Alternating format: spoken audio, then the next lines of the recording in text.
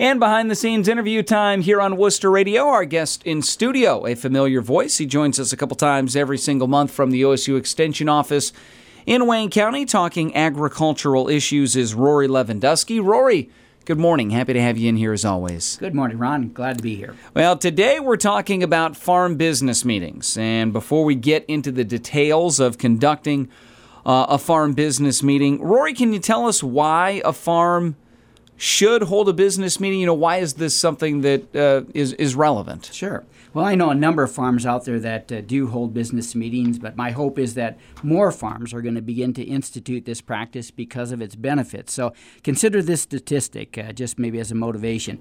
65% of all family businesses fail after 2 generations, and 90% fail after 3 generations. Wow. Yeah. And I've actually seen some survey results. They asked people, what do you think are the reasons for family business failures? And overwhelmingly what people think is that failure was probably the result of poor financial management. Maybe they didn't do a good job of estate planning. They made some financial planning errors, and that's what ended up in the failure. However, an actual study of going back and looking at the actual reasons of why a business failed. And this was conducted on more than 3,200 families whose businesses failed in the second and third generations. What that study found was that the actual reason was breakdown of trust and communication within the family was the cause of 65% of the failures, and the estate and financial planning errors caused less than 5% of family business failures. So again, the main reason for a farm to hold a business meeting is to facilitate and promote communication and trust. Roy, what exactly is involved when you're talking about a farm business meeting? I understand that the communication and building trust can result, but how does that happen? There's got to be a starting point. Yeah. Where is that? Yeah. Well, I think for farm business meetings to have value and build that trust and facilitate communication, they have to be regular and they have to be consistent. So therefore, one decision is, how often, to hold that farm business meeting. Is it going to be weekly? Will it be bi-weekly? Is it going to be quarterly? And then, what day of the week and what time of day works best?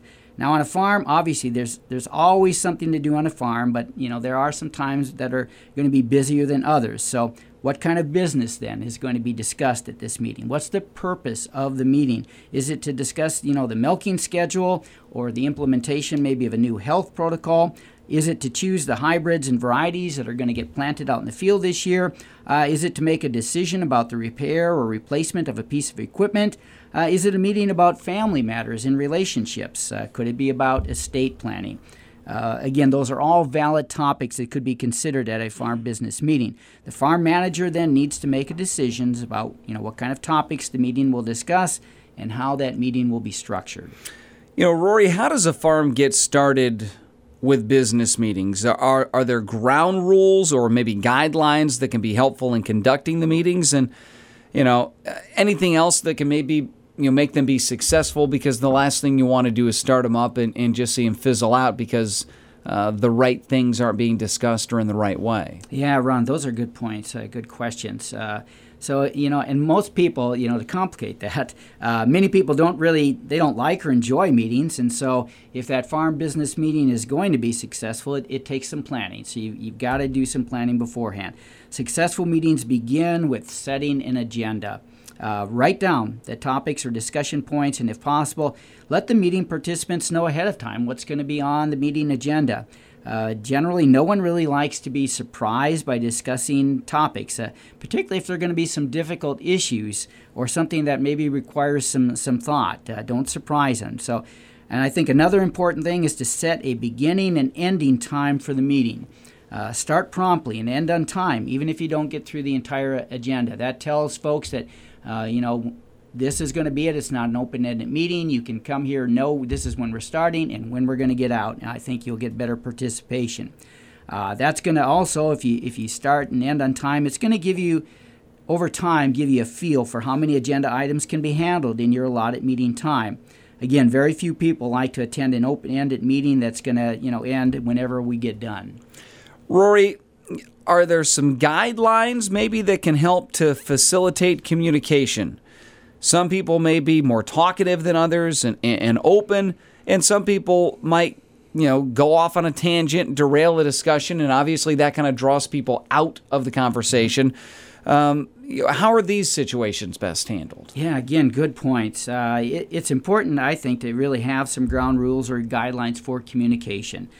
Several articles that I read about conducting farm business meetings provided suggestions for these communication ground rules, and some of those suggestions were, one, only one person talks at a time.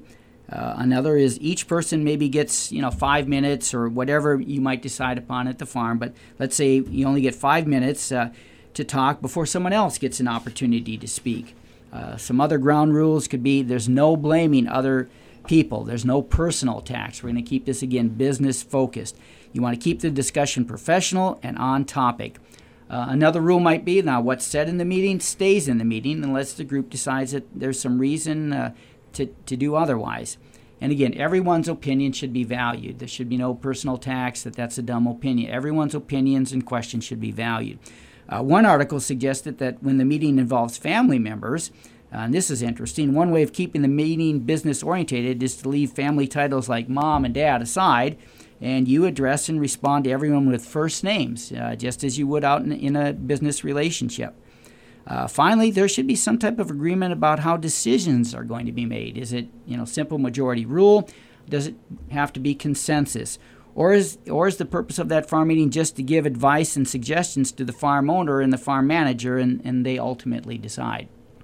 You mentioned decisions that will be made. Should there be a record of the meeting? I mean, I have to imagine there should be. Mm-hmm. Notes need to be taken to help everyone remember. That way, people can't go back and say, okay, we didn't discuss this, or, we discussed this, but maybe the details are a little foggy. That's again, a great idea and exactly what's recommended as you suggested.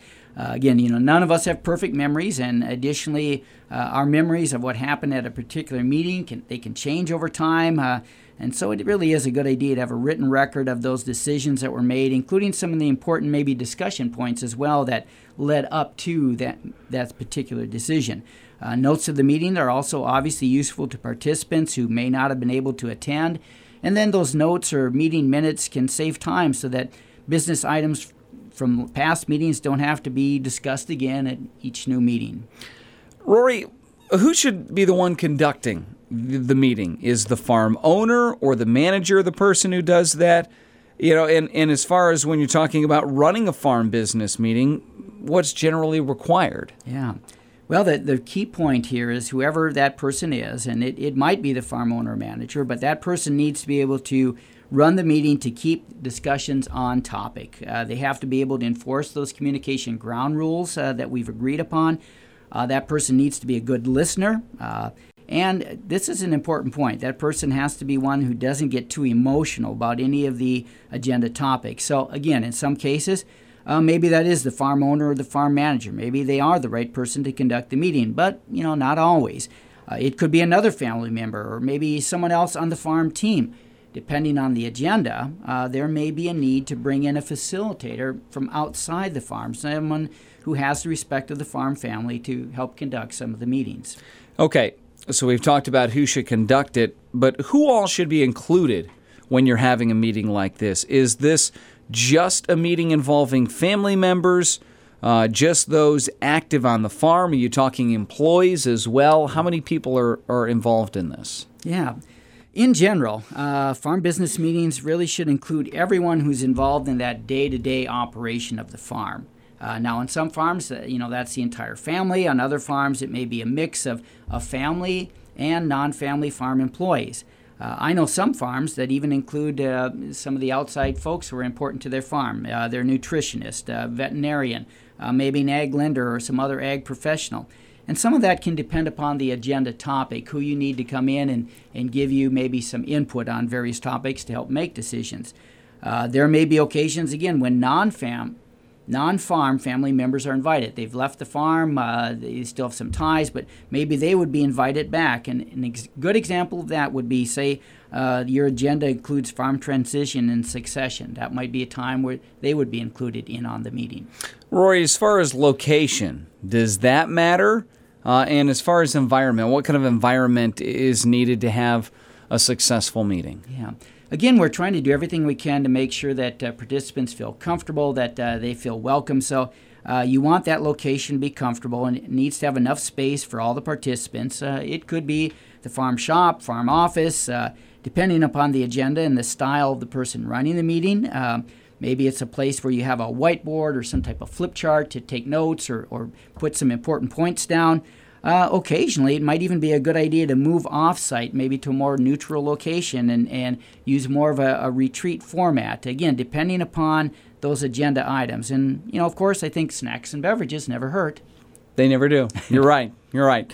Well, we covered a lot, as we always do with you, Rory, about farm business meetings today, but obviously things might have gone past people. What final points or comments do you have to kind of really hammer home the idea? And as always, when we wrap up our program, how can people find out more information? Yeah. Well, for more information, contact me at the Wayne County Extension Office. Our phone number is 330-264-8722. And again, all of these programs, courtesy of WQKT Radio, are available as podcasts through links on our website at wayne.osu.edu. Rory Lewandowski from the OSU Extension Office, our guest in studio today, talking about the importance of farm business meetings.